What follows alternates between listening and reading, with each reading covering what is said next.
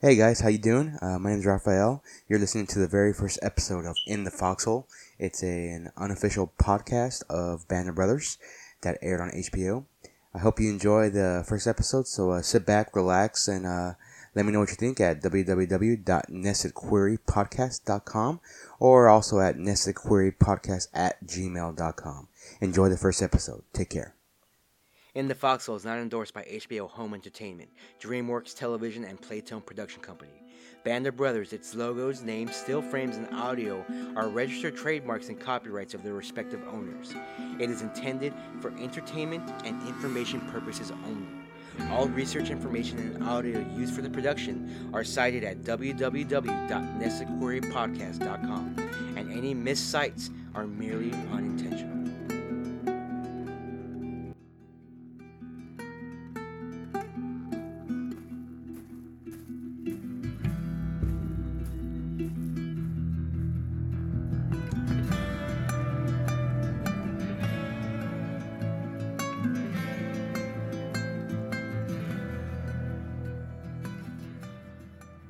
The source of peace is within us, so also the source of war, and the real enemy is within us, and not outside. The source of war is not the existence of nuclear weapons or other arms. It is the minds of human beings who decide to push the button and to use those arms out of hatred, anger, or greed. Dalai Lama.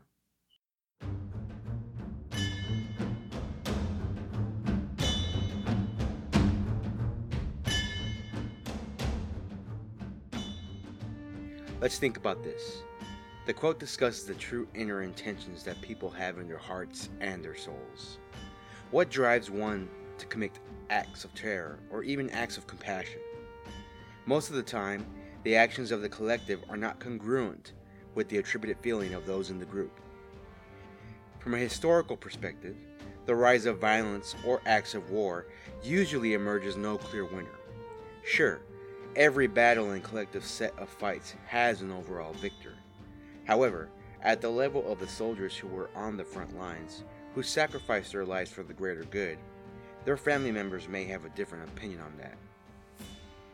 In overall, the sentiment is positive. Every war has numerous stories of heroism, bravery, camaraderie, as well as disappointment, tragedy, and loss of life.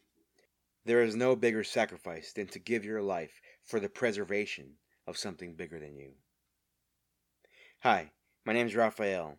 I want to thank you for taking your time to listen to the first episode of In the Foxhole, an unofficial Band of Brothers podcast as part of Nested Query Podcast.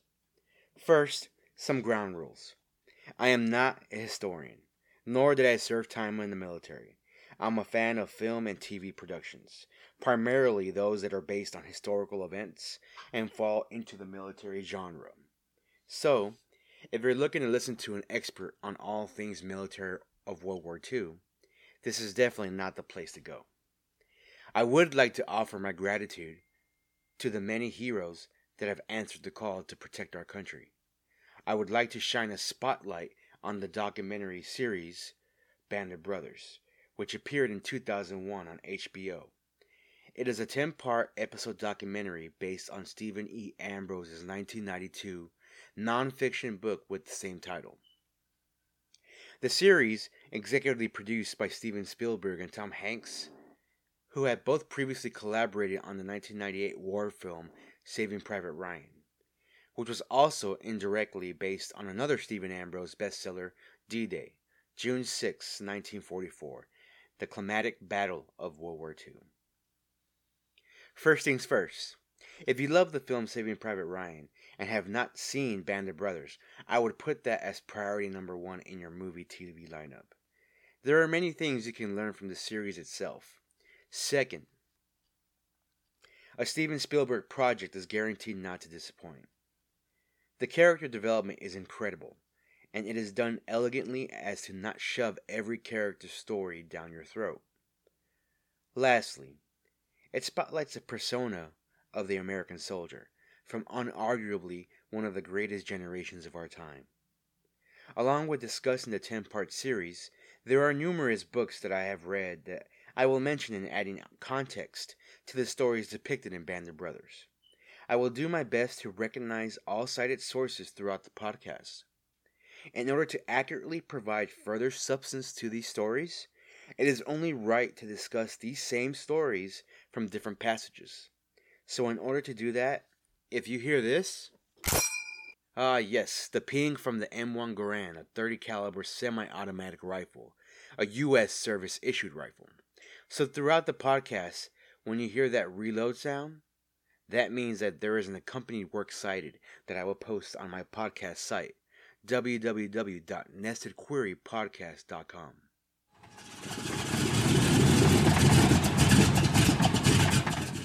If you're still here, great.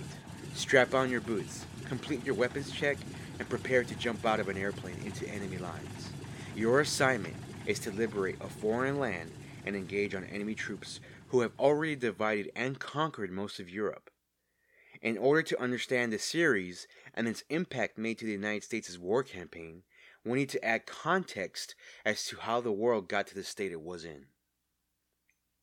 I would like to discuss some major events in history that attributed to the unrest not only in Europe, but the entire world, and what ultimately led to the United States pushing all of its chips into the middle, going all in with the Allied powers in our Second World War. Democracy is beautiful in theory. In practice, it is a fallacy. You in America will see that someday. Benito Mussolini.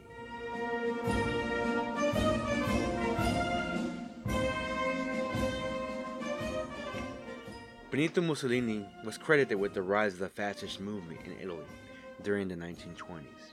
His goal was to basically create a new Roman Empire and soon begin to invade other countries after he gained political power in Italy.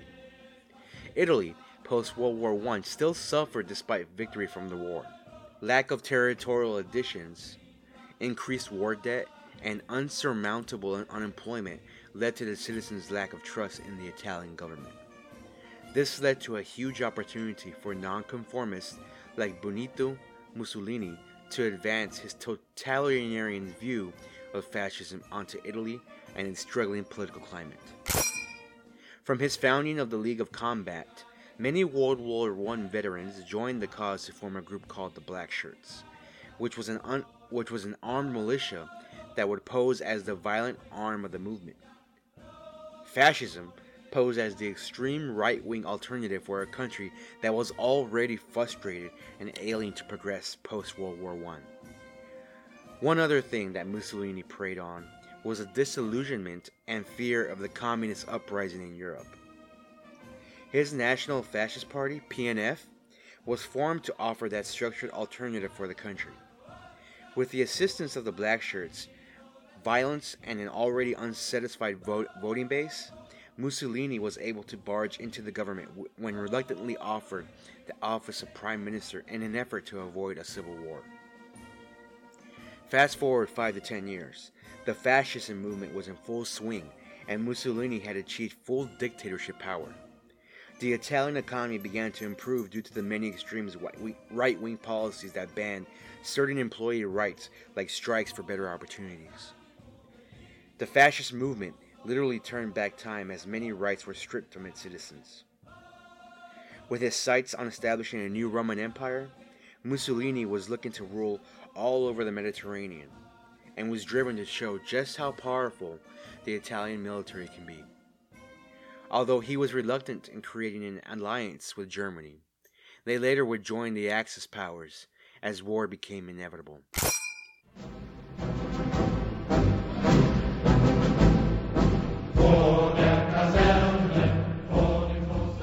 In the wooded areas of Germany, a country who neighbors 9 other European countries, the most of all countries in Europe, the German army, also known as the Third Reich, was momentously gaining power and support throughout the 1930s. All throughout the northern plains and wooded forestry, home of the Black Forest, Adolf Hitler and his Nazi movement was developing into a world superpower. By the time the Nazis had gained ultimate power of Germany, its youth movement had grown to almost 9 million in membership. The goal was to create a nation of soldiers, raised by the motto of live faithfully, fight bravely, and die laughing. As the boys were trained for a life of fighting, German women were groomed for a life of motherhood, childbearing, and submissive service to your husband and family. As the movement overwhelmed the country, women were dismissed from senior political and professional positions.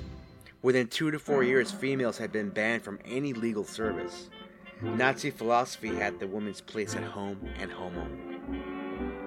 Hitler wanted a high birth rate and good morals, and therefore launched a key policy, the law for the encouragement of marriage, starting in 1933, which loaned newlywed couples 1,000 marks via the granting of vouchers for household goods. The woman was required to surrender her job, though a quarter of the loan was written off with each child produced. Through this policy, the Cross of Honor of the German Mother was created to honor and recognize German mothers for fine morals, prolific childbearing feats, basically for maintaining a pure Nazi race. There was 3 classes of crosses that were awarded: bronze to gold, bronze for mothers of 4 to 5 children, and gold for mothers with 8 or more children. So let's think about this. Newlywed mothers are loaned, not granted, but loaned 1,000 marks.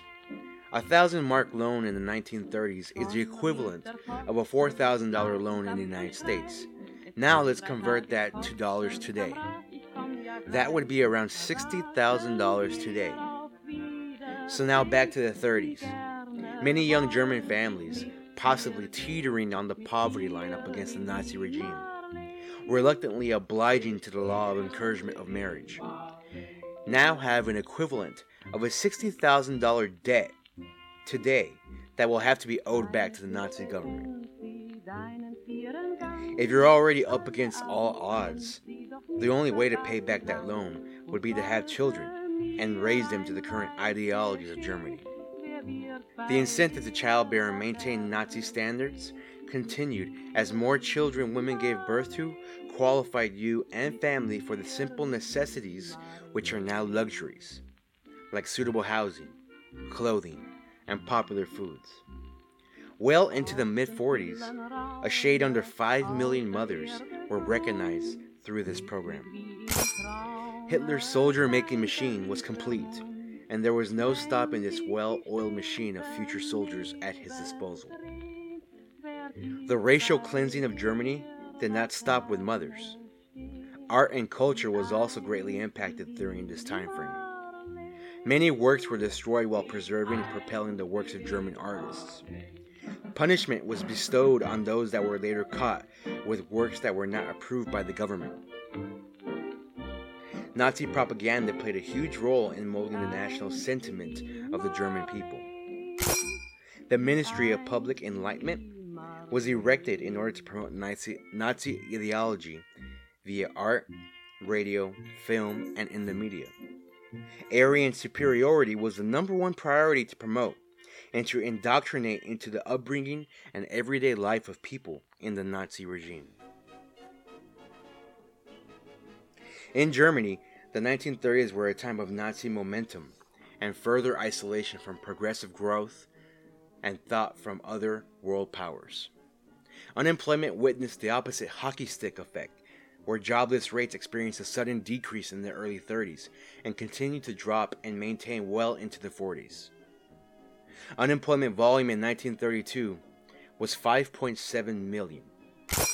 7 years later, unemployment registered at only 100,000 people in Germany. War preparation was largely attributed to the significant decrease of unemployment rates during this time frame. Now, from a data perspective, these unemployment figures were skewed. Let's ponder this. As the Nazi regime and ideology was grabbing a foothold, women in Germany were being pushed out of the workforce. So it's safe to say that initial numbers may have included unemployed women, whereas resulting numbers had excluded women from the sample size to calculate unemployment rates. The economical focus was rearmament to anticipate future military conflict. In 1939, German military spending stood at 25% of its national income, compared to only 16% in Britain and only 1% in the United States. This aggressive strategy of rearmament led to shortchanging other commodities, like simple foods like milk, eggs, fish, etc. In the late 1930s, Germany had now entered prime position to act and begin execution of their invade and conquer plan.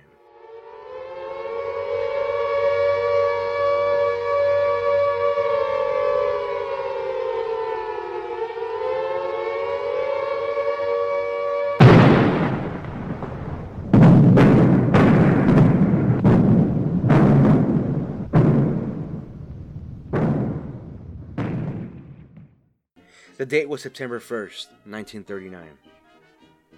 An aerial assault has commenced into Poland. Once viewed as a potential ally against future foe USSR, Poland had played the non-aggressor and stood in Germany's path. Invasion lasted just 3 weeks. On September 22nd, 1939, Warsaw surrendered to Germany. A month later, Western Poland was annexed by Germany. For those Poles that did not flee, especially the military, they were used at Germany's expense in the 1940s during World War II. Although not part of the SS military, reluctant assistance was at Hitler's disposal. A Polish underground state was also formed from the Polish resistance that left the country. With war full tilt in Europe and East Asia, Germany and the Axis powers began collecting immediate successes and conquered territories. The roster of conquered countries began to mount up: Poland, the Netherlands, Belgium, France, and others. No time was wasted in destroying anything that combated the Nazi ideology. Even concentrated bombings in France and Britain were targeted at tourist and religious locations.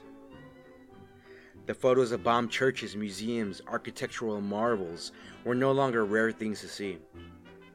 Conquered countries were immediately being prepped to spread the Nazi movement. People in the States were fascinated with photos of Hitler in front of the Eiffel Tower and the Third Reich marching in front of the Arc de Triomphe in 1940. Britain and Winston Churchill were being pushed onto the brink of surrender. Their continued resiliency was shown time and time throughout many battles. One in particular stands out for me: the Battle of Dunkirk.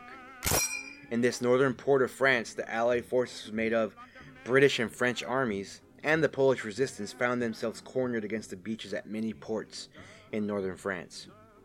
Soldiers in Dunkirk were up against the wall anticipating another lightning blitz offensive from German forces. British officials launched a sort of all-hands-on-deck mentality, searching for additional assistance from merchant ships and citizens with boats to aid the evacuation of cut-off Allied soldiers. The British and Royal Canadian Navy was aided by hundreds of merchant ships who were quickly indoctrinated by the Allied Navy to assist. An estimated 300,000 soldiers were evacuated from the shores in Dunkirk, under air assault by Axis forces. It was this level of national devotion and ingenuity displayed by these citizens which lifted up the spirits of the Allied forces and Europeans. While the Americans remained neutral and offered support in terms of supplies, it was only a matter of time before the United States had to revisit their involvement in the second greatest war seen in our time. Populist view of the war was unfavorable in the United States. Many polls saw a 90% unfavorability of getting involved in the war. Many politicians felt that our country was not done rebuilding post-World War I, and felt by remaining neutral, it provided us more time to rebuild and appease the national attitude currently felt. The U.S. was content with staying in the sidelines unless later provoked or attacked.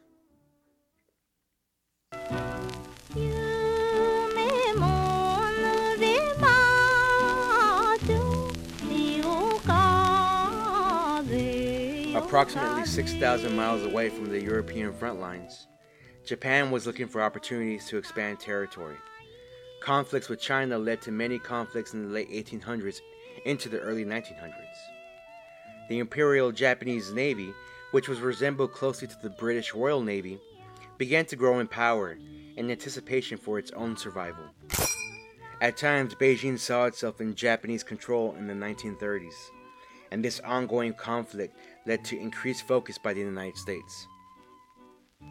Increased pressure from Japan-China relations posed concern for the United States and their interests vested in China. Japan's association with Nazi Germany and Fascist Italy also positioned the United States as a prime enemy up against the Axis powers. Increased political involvement in China-Japan relations led to continued exposure and added risk for the United States. In December 1937, Japanese planes mistakenly bombed and sank the United States Navy gunboat Panay on the Yangtze River, straining relations between both countries.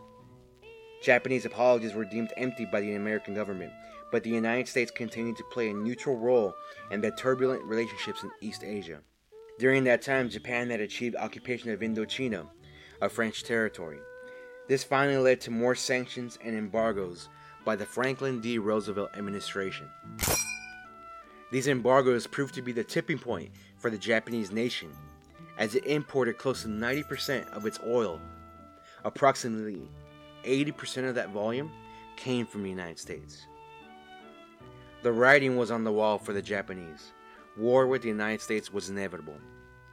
This ultimately led to the surprise Japanese attack on the Pacific Fleet in Pearl Harbor on December 7, 1941.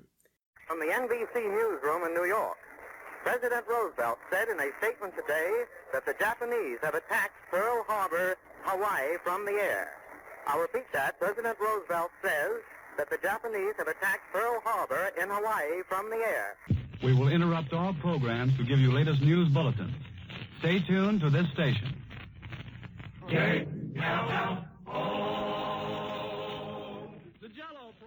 As President FDR said, a day that will live in infamy. Yesterday, December 7th, 1941, a date which will live in infamy.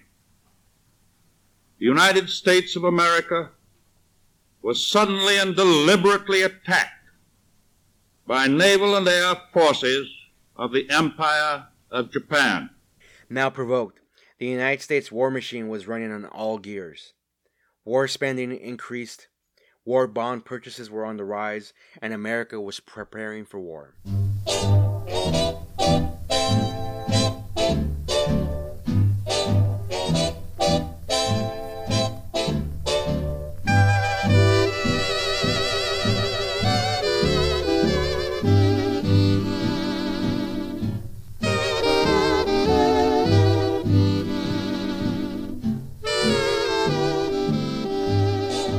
I fear all we have done is to awaken a sleeping giant and fill him with a terrible resolve. Isuroku Yamamoto, Admiral, Japanese Army. Admiral Yamamoto, referring to the surprise attack on December 7th, cautiously referencing the strength of the superpower that the United States is. Given their current state in relations with China and ongoing embargoes imposed by the Americans, there was no choice but to go to war. The sleeping giant is awake, loyal, and willing to fight to the end. Now, how's that for some background? He was a famous trumpet man from out Chicago way. He had a boogie style. One of the things I truly believe in is that the success realized by the United States was largely attributed by the generation of willing soldiers we had. Many saw their duty as a national call of duty. Thousands were fleeing to volunteer to protect their family, their country, and later in the front lines to protect the brother next to them in the Foxhole. The World War II generation exhibited many characteristics that allowed for a unified fighting front on the front lines and the factories back home.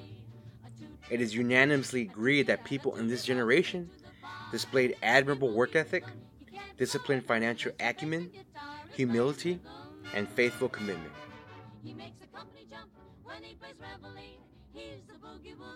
Americans, regardless of race, own this war effort as a personal responsibility to finish this on their own terms. It was this level of loyalty and patriotism that was gracefully depicted in the Band of Brothers docuseries. The harmonic responsibility taken by all soldiers, especially the men of Easy Company, allowed for the synergistic strength that was executed on the Axis forces in the European battlefields. I remember when I first watched the 10-part series. It was through mail DVDs from Netflix. I had seen snippets of scenes through syndication on the BBC, but never really invested all my attention in taking it all in. After really sitting down and watching the first few episodes, I knew I had stumbled across a very special project. Fast forward to present day. I have seen this series multiple times, and every time I noticed something new either about the various characters or the battles themselves. This left me wanting to know more about the Company of Men. Although most were depicted in the series, it was interesting to learn further things about the men of Easy Company. I discovered how these soldiers lived before the war, their exact accounts of the battles they were involved in from their memoirs, and their outlook post-war. Nearly all of those soldiers have passed on, but it is vital that we continue to highlight the many sacrifices made by these brave warriors. The books that I will be referencing throughout the podcast are the following: Band of Brothers, E Company, 506th Regiment, 101st Airborne from Normandy to Hitler's Eagle's Nest by Stephen E. Ambrose. Beyond Band of Brothers, The War Memoirs of Major Dick Winters by Dick Winters and Cole C. Kingseed. Easy Company Soldier, The Legendary Battles of a Sergeant from World War II's Band of Brothers by Don Malarkey. Parachute Infantry, an American paratrooper's memoir of D-Day and the Fall of the Third Reich by David Kenyon Webster and Stephen E. Ambrose. Call of Duty, My Life Before, During, and After the Band of Brothers by Lieutenant Lynn Compton and Marcus Brotherton. Brothers in Battle, Best of Friends by William Wild Bill Garnier and Edward Babe Heffron and Robin Post.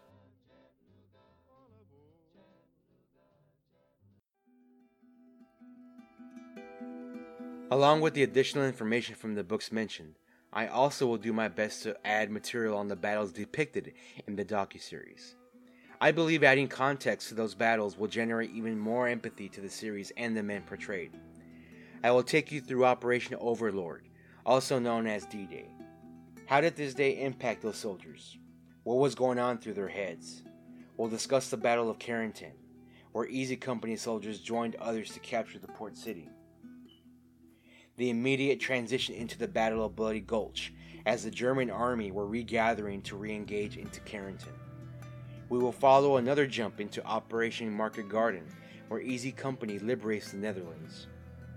The experiences of the soldiers in Bastogne during the Battle of the Bulge, and the cost of human life suffered from the army as a whole. In addition to these major battles, I will discuss other small missions and conflicts depicted in the series or books. Aside from the violent battles, it is also imperative to discuss other sights and findings that Easy Company encountered.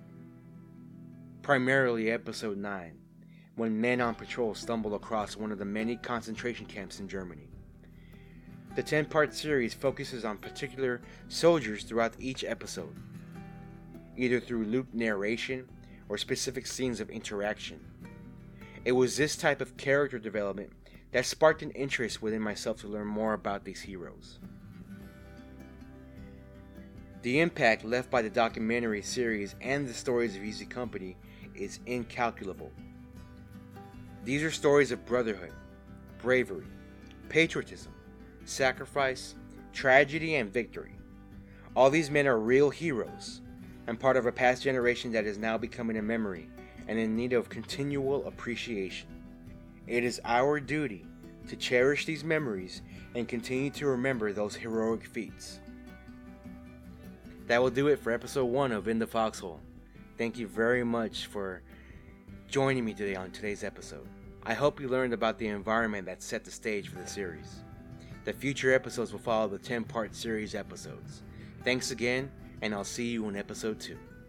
In the Foxhole is not endorsed by HBO Home Entertainment, DreamWorks Television, and Playtone Production Company. Band of Brothers, its logos, names, still frames, and audio are registered trademarks and copyrights of their respective owners. It is intended for entertainment and information purposes only. All research information and audio used for the production are cited at www.nestedquerypodcast.com, and any missed sites are merely unintentional.